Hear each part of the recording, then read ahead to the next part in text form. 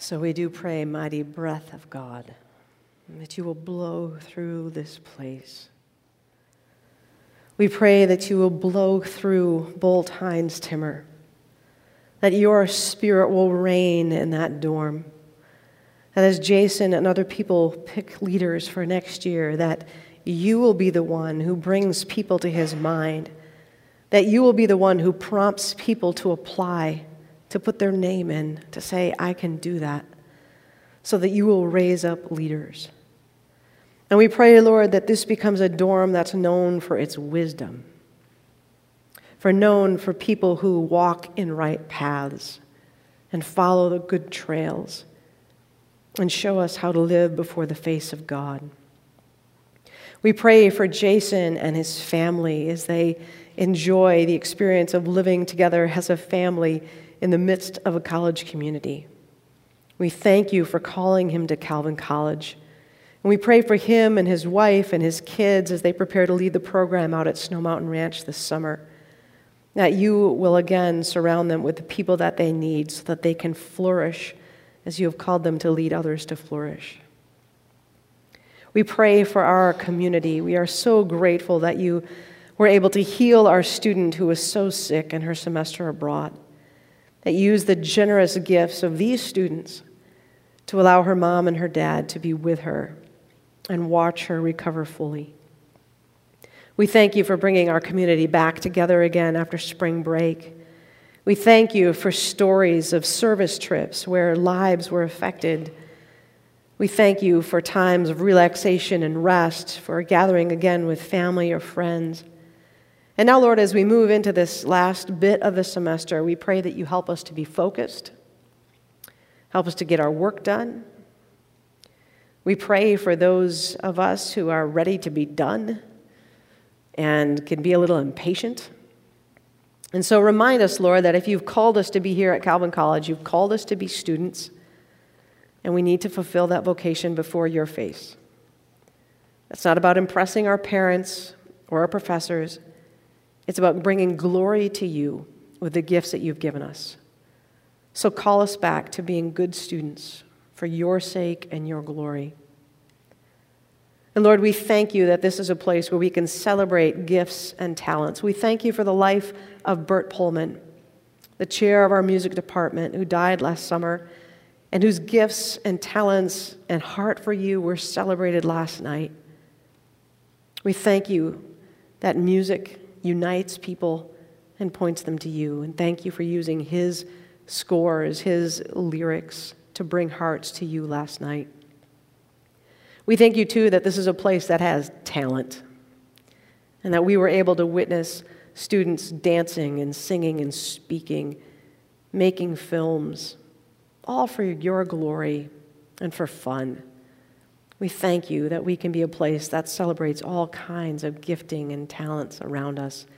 It's amazing, Lord, what you have done here, and we stand in awe. And we think about high school seniors who are right now wondering about which college they should choose.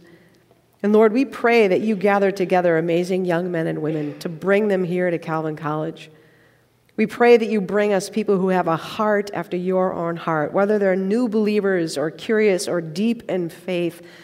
Lord, bring us people who will make us wise, who will make us love you more. And so, Lord, we pray that you will prompt the hearts of high school seniors who are on the fence, on the bubble, unsure, that you will bring them to Calvin and strengthen our community in this. We pray for our new provost, Cheryl Branson, and as Provost Claudia Beversluis prepares to transition, we pray for grace and tenderness and wisdom, and we pray that it's a beautiful transition from one seasoned leader to another. We pray a blessing on our president.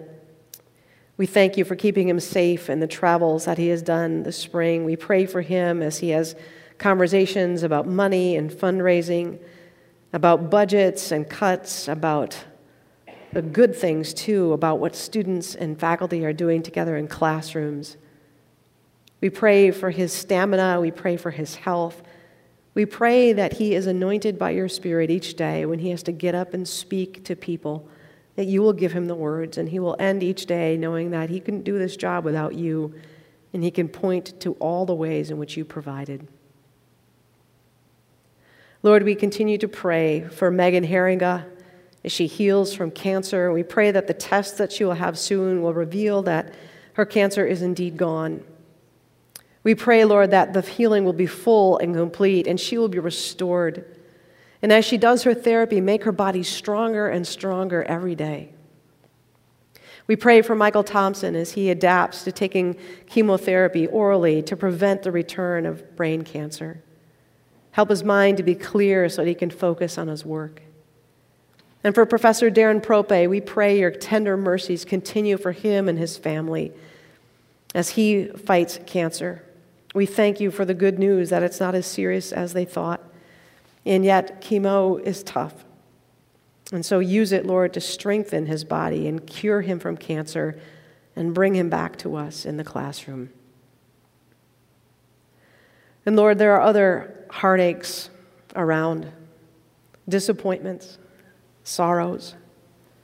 And so as we turn to your word and we bear witness to Jesus weeping, and we bear witness to the truth of resurrection, we pray, Holy Spirit, that you take this story and use it in our lives in ways that we cannot even right now imagine. But Lord, we pray that in the reading and proclamation of your word, that things happen. That things happen in our lives and the lives of people who are sitting here tonight that will move us from death to life. And we pray this through Jesus Christ our Lord, and all God's people say, amen.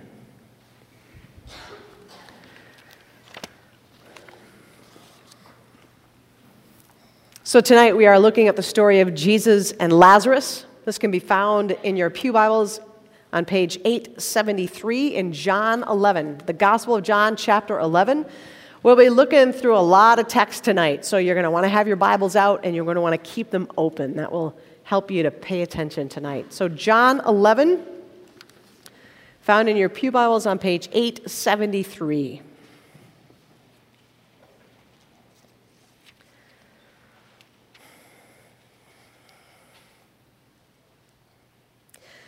Now a certain man was ill, Lazarus of Bethany, the village of Mary and her sister Martha.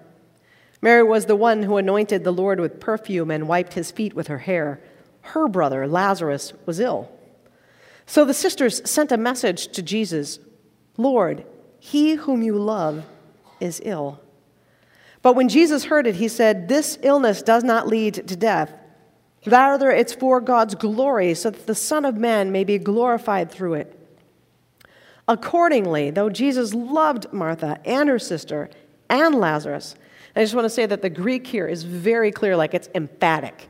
He loved Martha, he loved Mary, he loved Lazarus. After having heard that Lazarus was ill, he stayed 2 days longer in the place where he was. And John, who's writing this gospel, wants us to be really clear that it's not because he didn't like them.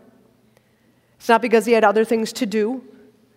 He's really clear that something else was going on, and his deep love for these people was not compromised in the fact that he stayed. Then, after this, Jesus said to his disciples, "Let's go to Judea again."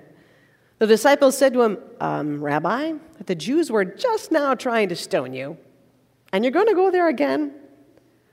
Jesus answered, "Are there not 12 hours of daylight? Those who walk during the day do not stumble because they see the light of this world, but those who walk at night stumble because the light is not with them," which is not, by the way, an answer to the question. Right? So remember when he was talking to Nicodemus, and Nicodemus is like, "Oh, you're a great teacher." And he starts like saying all these things that have nothing to do with what Nicodemus has just asked him. He's doing the same thing here. They're like, "Do you really want to go Judea?" And he's like, "You have to walk in the light."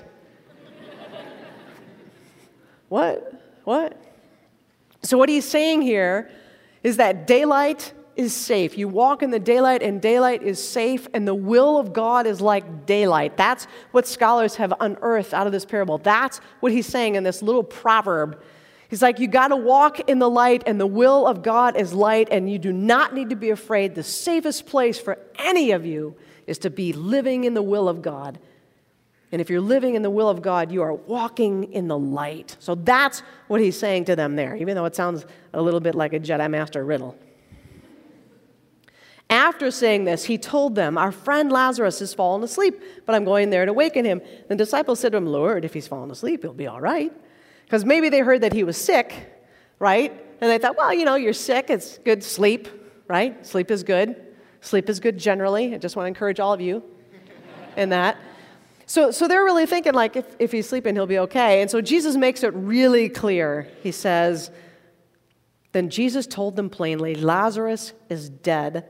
For your sake, I'm glad I was not there, so that you may believe, which also makes no sense. He has just told them that one of his dearest friends in the world has died, and he's glad he wasn't there. And they had to be thinking, this doesn't make any sense. This is your dear friend. He's died. You're glad we weren't there so that we can believe. Believe what? And then I want this verse 16. I just want you to hold this, because in a few weeks we're going to talk about Jesus and Thomas. And this is a very key verse for the life of Thomas. Thomas, who was called the twin, said to his fellow disciples, let's also go that we may die with him. When Jesus arrived, he found that Lazarus had already been in the tomb 4 days. Now that's significant. Don't flip the page. Hold on. 4 days is really important because in the Jewish tradition, you were buried on the day you died. So you died and you were buried. Now, this meant that sometimes they buried people who weren't dead. If you got knocked unconscious and they couldn't tell whether or not you were alive or dead, they would bury you. They're like, I don't know. They didn't have sophisticated equipment. There was no like beep, beep, beep. There was none of that. So they would bury people, and every now and then there's a story that's written about where someone was buried and was like, hey guys, dun, dun, dun, dun, dun. Like, let me out. So they believed that, by the 4th day for sure, like 3 days maybe, but the 4th day for sure, you're like dead. You're like stinky dead, decomposing flesh, dead. So that's significant for the story. He was really, really dead. Not like in The Princess Bride when he's mostly dead. He's really dead. So that's one example, again, of how Princess Bride, not Scripture. So, just so you know. Funny, not Scripture. 4 days. Now, Bethany was near Jerusalem, some 2 miles away, and many of the Jews had come to Mary and Martha and Mary to console them about their brother. Now, this Jews still do this today, practicing Jews. They call it sitting Shiva. You sit for 7 days, and often you literally sit.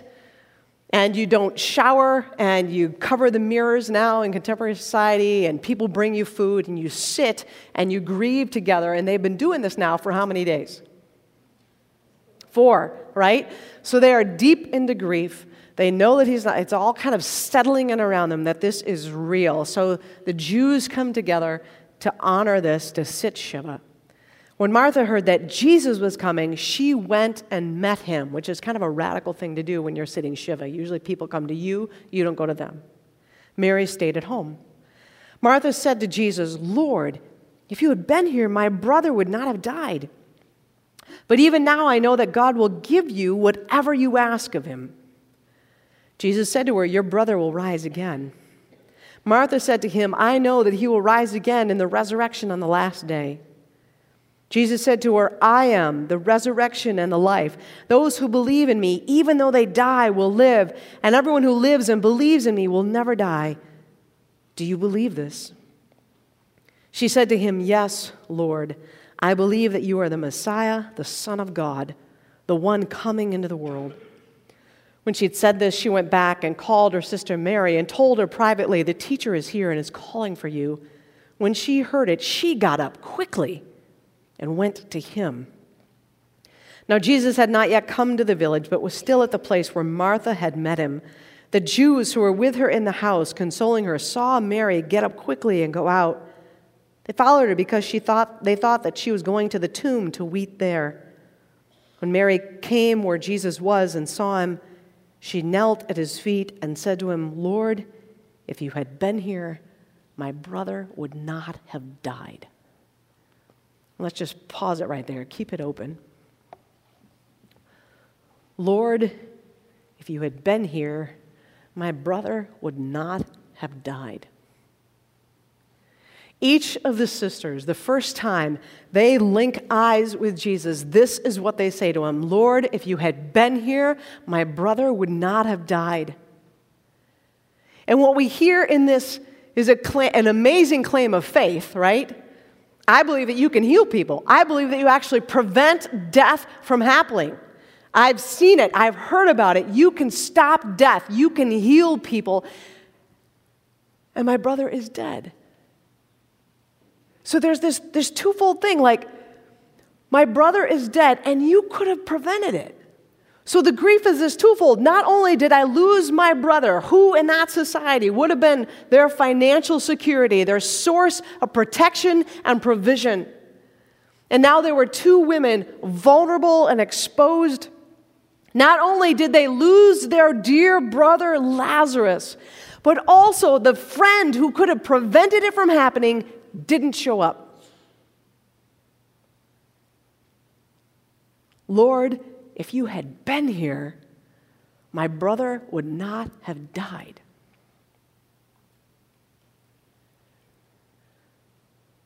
And it doesn't take us a lot to know exactly how they felt, right?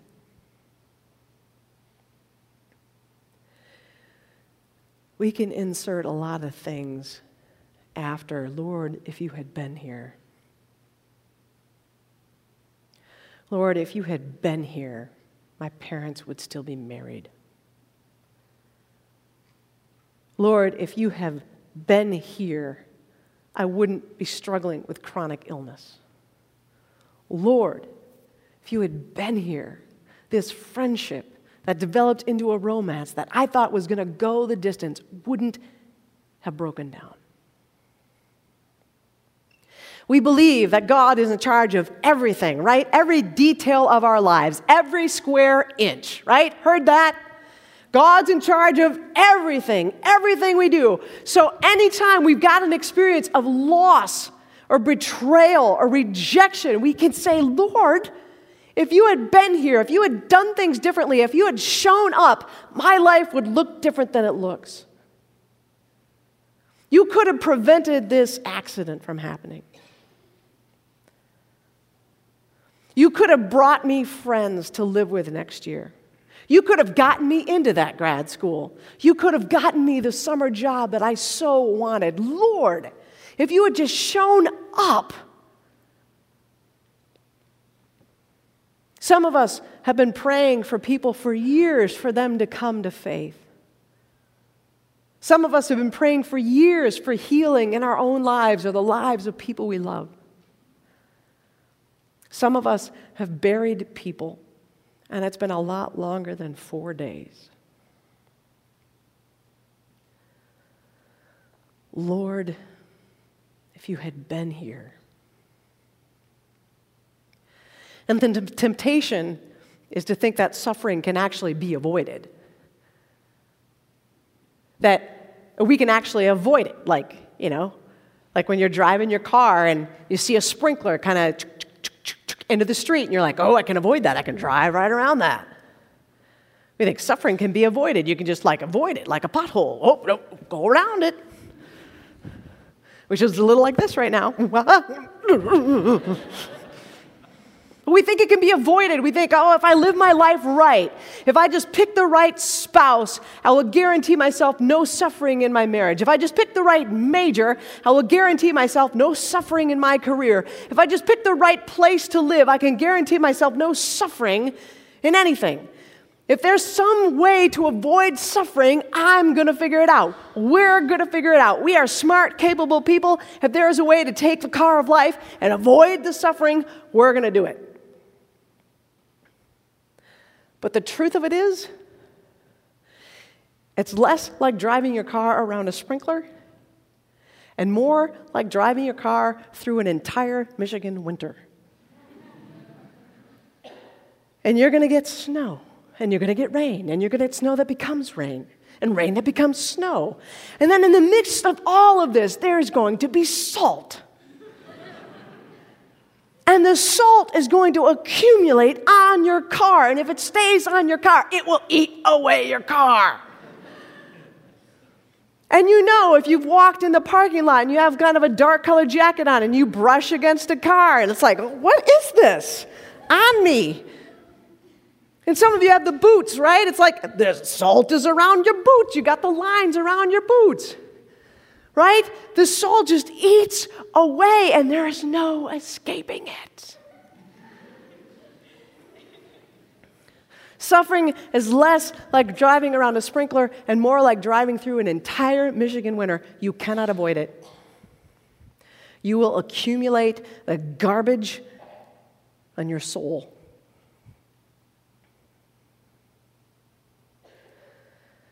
So it's pretty important that we figure out how to do this. Because much as I would like to speak into your life and say, none of y'all are ever going to have any troubles, I know better. You know better.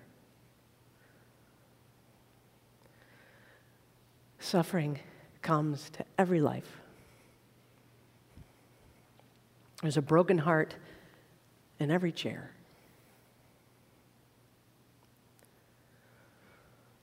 Lord, if you had been here. And so what does our Lord do? It's interesting, in his exchange with Martha, he asks her to state her faith. Now, I want you to think about this. Her brother has died, and the person who could have prevented it is standing right here before her and saying, do you believe in me? Do you still believe? I'm the resurrection and the life. Whoever believes in me will die, but they'll live. Whoever lives and believes in me will never die. Do you still believe this, Martha? Are you still with me? And you're still on the team, even though you are sitting here right now and you've got a tear-stained face and you haven't eaten well in 4 days and you can't believe I didn't show up? Martha, do you still believe? Yes, Lord. I believe that you are the Messiah, the Son of God, the one coming into the world. Wow. That's amazing. We're going to look at that more a little bit later, but I just want you to hold that right now. And here is a woman in the deepest grief of her life, standing before the person who could have fixed it, and she says, I'm still with you. I still love you. I still believe. So he has this exchange with Martha where he resonates with her faith, and then he moves with Mary to the grave. Let's pick up the story at 33.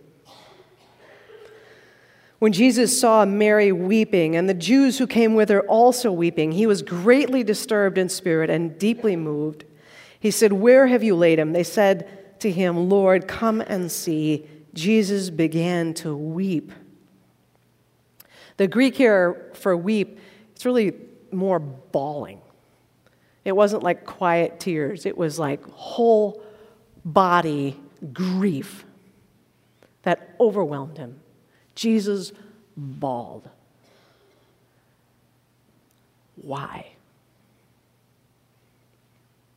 Why? I mean, he knows how this story's going, right? He's known it from the beginning. This illness will not end in death, right? He's already know it. He knows where this is going. He knows how the story goes. Why does Jesus cry?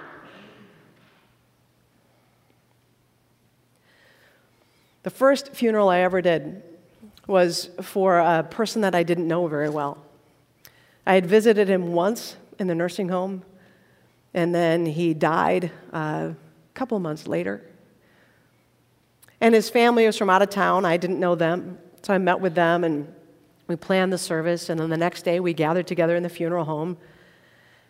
And the family was with me around the casket, and the worshipers were in the other room in the funeral home. And I offered a prayer, and then the funeral director closed the casket. And as he's closing the casket, there's this little boy standing there. And he leans against his mom, and he just starts to cry. Just cries and cries and cries. And you know what I did? I cried and cried and cried. And his mom cried, and everybody who was there cried. Because when you are in the space of someone who is in deep grief, and you feel with your heart what it must be like to be them, you grieve with them. That's what it is to be human. That's what it is to have a connection with other people. So what we see here leading up to this point in the passage, Jesus is making claims about his divinity, right? Martha, do you believe that I'm the Messiah? Do you believe I'm the resurrection and life? Do you believe that I'm the Son of God? These huge, majestic claims, fully divine. And then he goes to the grave and he sees everyone and he just weeps because Jesus is fully human. He knows what it's like to cry so hard you can't catch your breath. He knows what it's like to stand before a tomb and miss that person with all your heart. Jesus is fully human in this moment, and he is grieving, I think, every death. I think in this small little picture, we have an idea of what it's like for the Son of God to really take on humanity and say, this is painful and hard. Jesus bawls. And some of the Jews look at him and they say, oh, see how much he loved him. And other Jews say, well, could not he who opened the eyes of the blind man have kept this man from dying? 38. Then Jesus, again, greatly disturbed, came to the tomb. It was a cave, and a stone was lying against it. Jesus said, take away the stone. Martha, the sister of the dead man, said to him, Lord, already there's a stench because he's been dead 4 days. Jesus said to her, did I not tell you that if you believed, you would see the glory of God? Now just stop right there. When did he tell her anything about the glory of God? Go up, look in the 20s. Anything there about the glory of God? When did he say anything about the glory of God? Look at verse 3 and verse 4. The sisters send a message to Jesus, Lord, the one whom you love is ill. But when Jesus heard it, he said, this illness does not lead to death. Rather, it is for God's glory, so that the Son of God may be glorified through it. So there are scholars who believe that just as Mary and Martha sent their message to Jesus, that this message got back to Martha. And that's why, as soon as they see him, the first thing they say is, if you'd been here, he wouldn't have died. Isn't that what your message meant? That this illness would not end in death? Like, did we not get it? Is something wrong? Like, what happened? And so now, he's been dead in the tomb 4 days.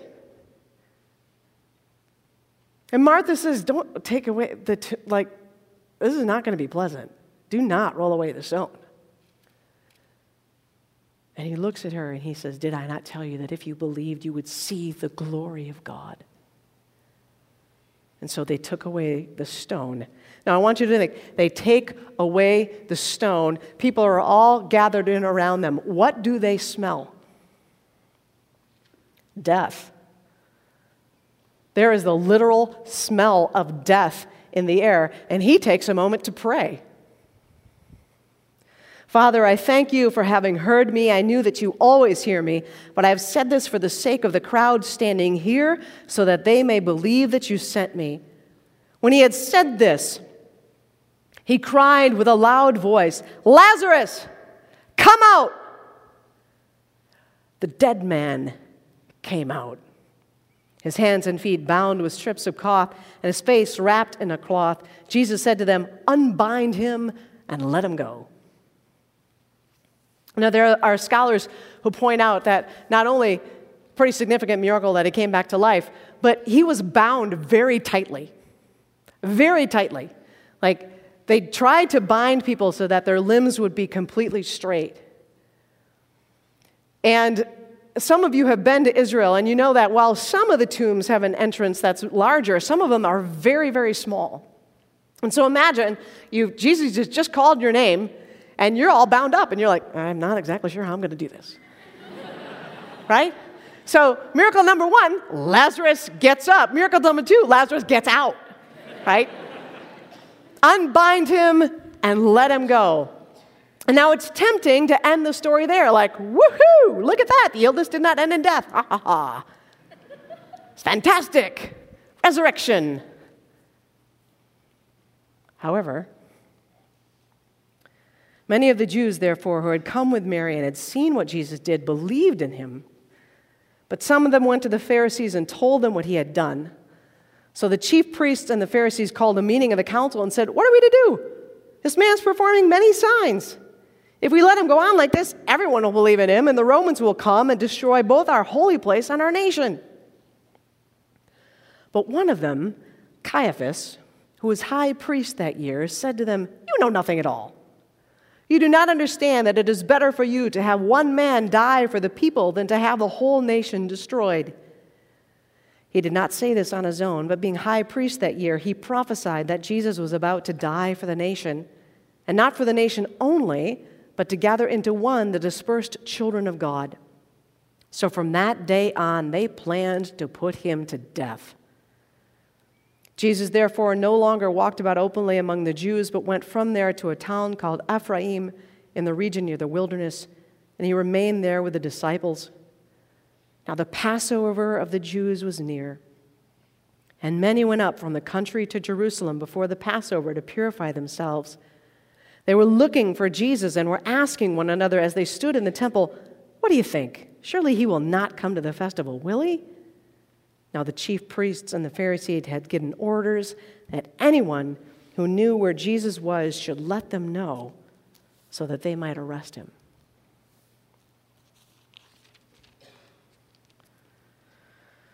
So remember when he said, "This illness will not end in death.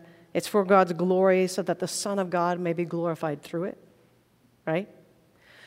And then the disciples say to him, "Are you sure you want to go here? This is not a good area for you. This is a dangerous place. You are taking your life into your hands to go to this area. Are you sure you want to do it?"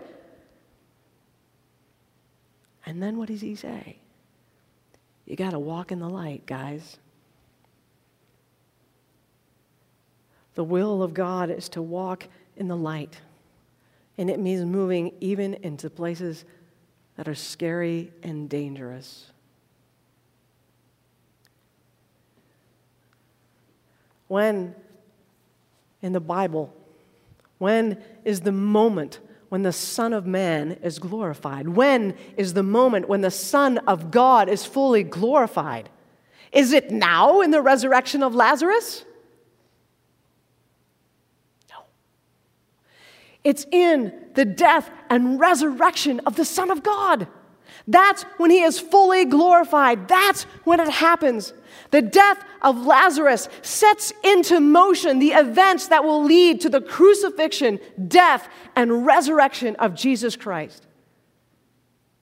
He goes to Bethany knowing full well that his story doesn't end with the raising of Lazarus. He goes into this dangerous place knowing that once he raises Lazarus from the dead, there are going to be people who will plot to kill him.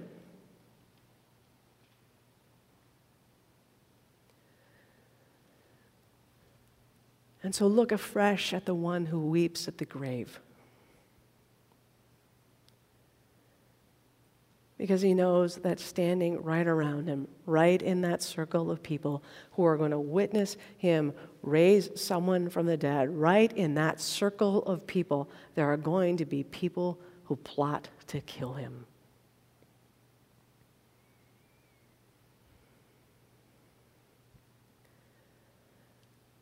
And he goes.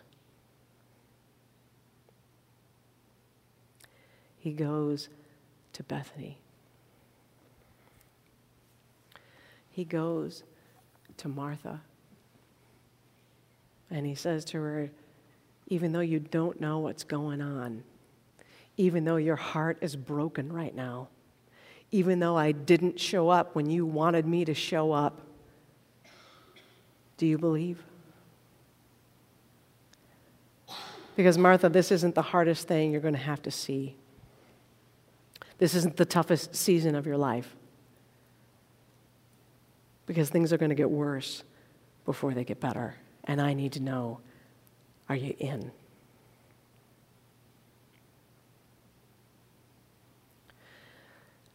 And what makes Martha able to say that she's in? Where does her spiritual resilience come from? Where does her deep strength and faith come from? How is she able to look into the face of the one who has disappointed her so greatly and say, I believe that you're Messiah. I believe you're the Son of God. You're the one who was to come. I know that my brother will rise again at the last day. How is she able to do that? Because she spent time with Jesus. She knew Jesus. She had listened to him. She had spoken with him. She had watched him move. She had watched him heal. She knew her Jesus. She had spent time with Jesus. So when her life went into turmoil, when the grime of suffering was up to her windshield, when she just could hardly see it anymore, when it had so accumulated on her soul, because she had spent time with Jesus, all of that time with Jesus was like wax on her car, and all the grime just slid right off. It had no sticking power because she had spent time with Jesus.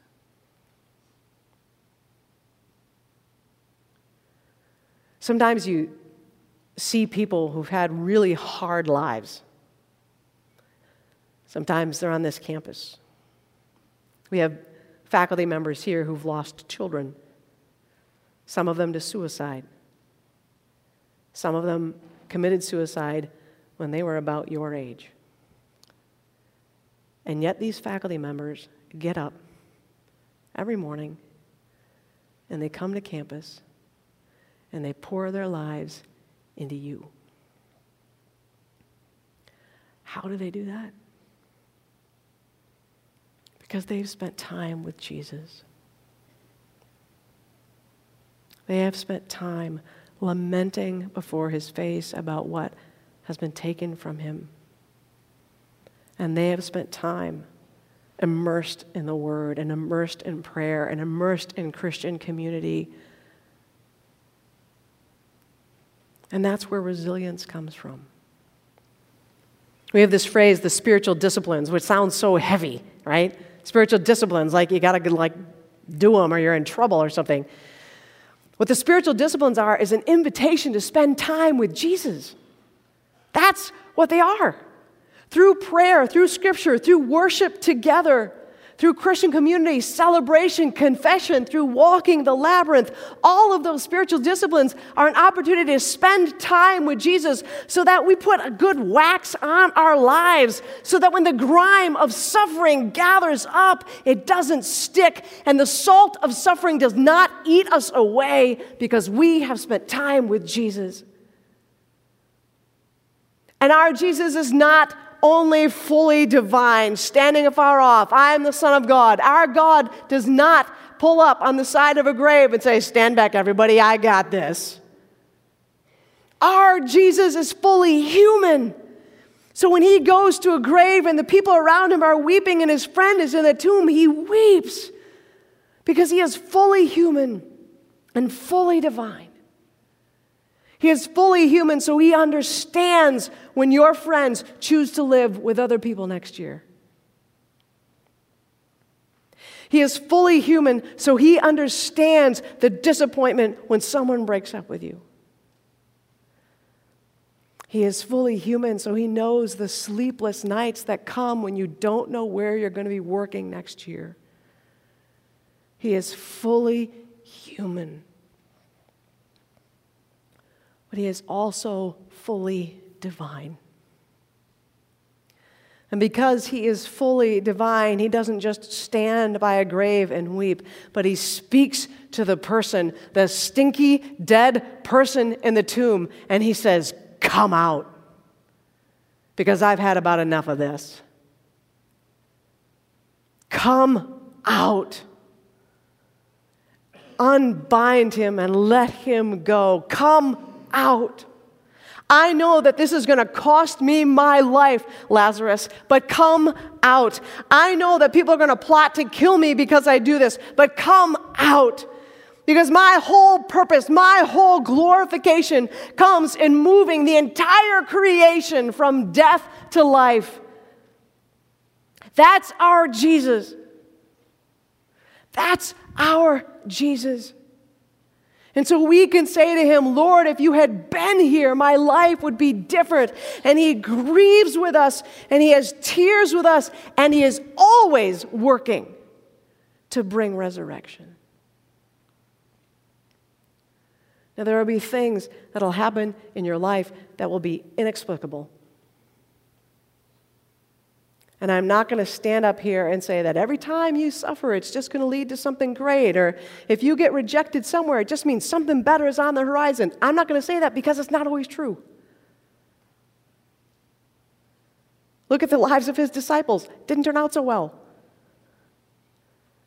But I am going to say that our Jesus, who is fully human and fully divine, is working in ways much larger than we can see to move the entire creation from death to life.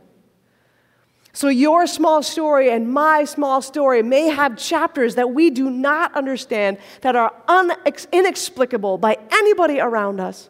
And we may lament them and grieve them and carry them with us all the way until our earthly death. But we do not know if our suffering in that particular time and in that particular way is bearing fruit in ways we will never understand or imagine or envision in this life. We don't know how God is using these things. Just like Mary and Martha didn't understand how the death of Lazarus put all of these things into motion, but God knew. God the Father, God the Son, God the Holy Spirit knew it all. And God the Son, along with God the Father and God the Holy Spirit, knows you. Knows your life, knows your tears, knows the losses you have suffered. And because our Jesus is fully human, his heart breaks for you. And because he is fully divine, he is working to put all of our hearts back together again.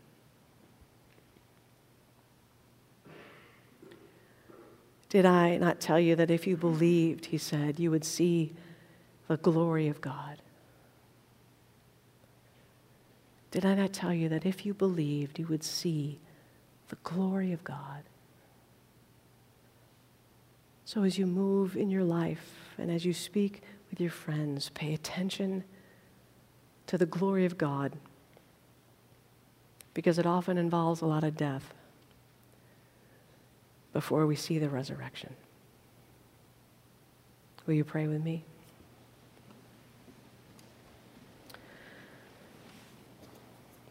Our God, what an amazing gift it is to have Jesus, someone who knows us from the inside out, someone who is majestic and mighty, the Messiah, the Son of God, and yet at the side of a grave, he bawls his eyes out because he gets pain so deeply. He understands it and knows it. And so we have a Savior who sits with us when we are in grief and confused. And God, we pray that we build up the emotional and spiritual resilience by spending time with our Jesus, so that, like Martha, even in a time of deep grief and confusion and misunderstanding, we too can say, you, Jesus, are the Messiah. You are the Son of God. You are the one who has come into the world. Lord, help us. Help us to be drawn to you, to spend time with you so that we can build up what we need for the suffering that is to come. We thank you for the death and resurrection of our Jesus. In his name we pray. Amen.